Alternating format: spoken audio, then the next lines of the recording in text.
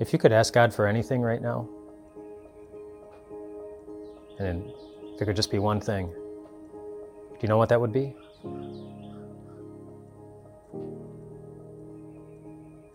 The Bible, of course, commands us to ask.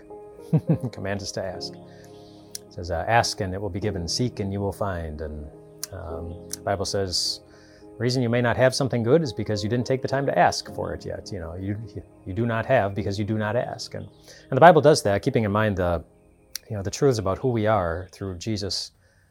And we are God's children. And as children cry out to their parents and ask for help, and as parents delight in hearing their children's cries for help and delight in helping, so our Heavenly Father delights in doing that. And so we get to ask confidently, and we should ask regularly, just ask and ask and ask. And the reason I'm talking about this is because it comes up in Psalm 2.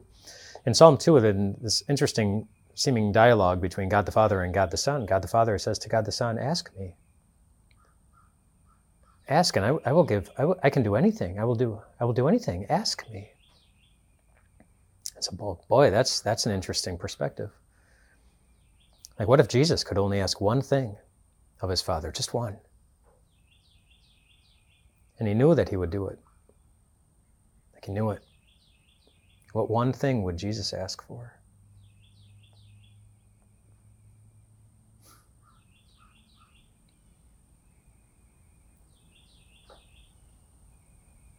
He would ask him to love you. We know that because that's what he did. On a night where he actually asked for two things. Remember in the garden? As Jesus knew what was coming on the cross and how awful it would be, he prayed. He asked that God would take it away. He didn't want to go through with it for the same reasons you and I wouldn't want to go through that awful pain. So he asked that his Father would find another way, but he also asked for something else.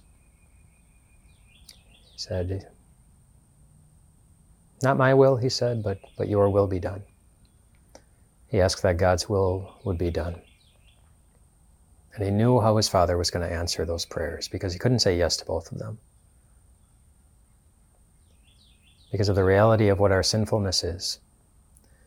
Because of the reality of the wages that needed to be paid by someone.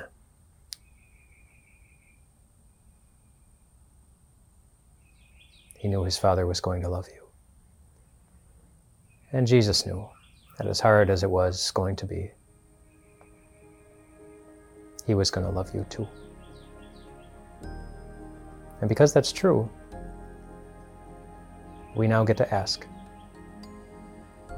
And ask. And ask. And ask. Nowhere in the Bible does God guarantee that we get to control the answer to the questions that we ask.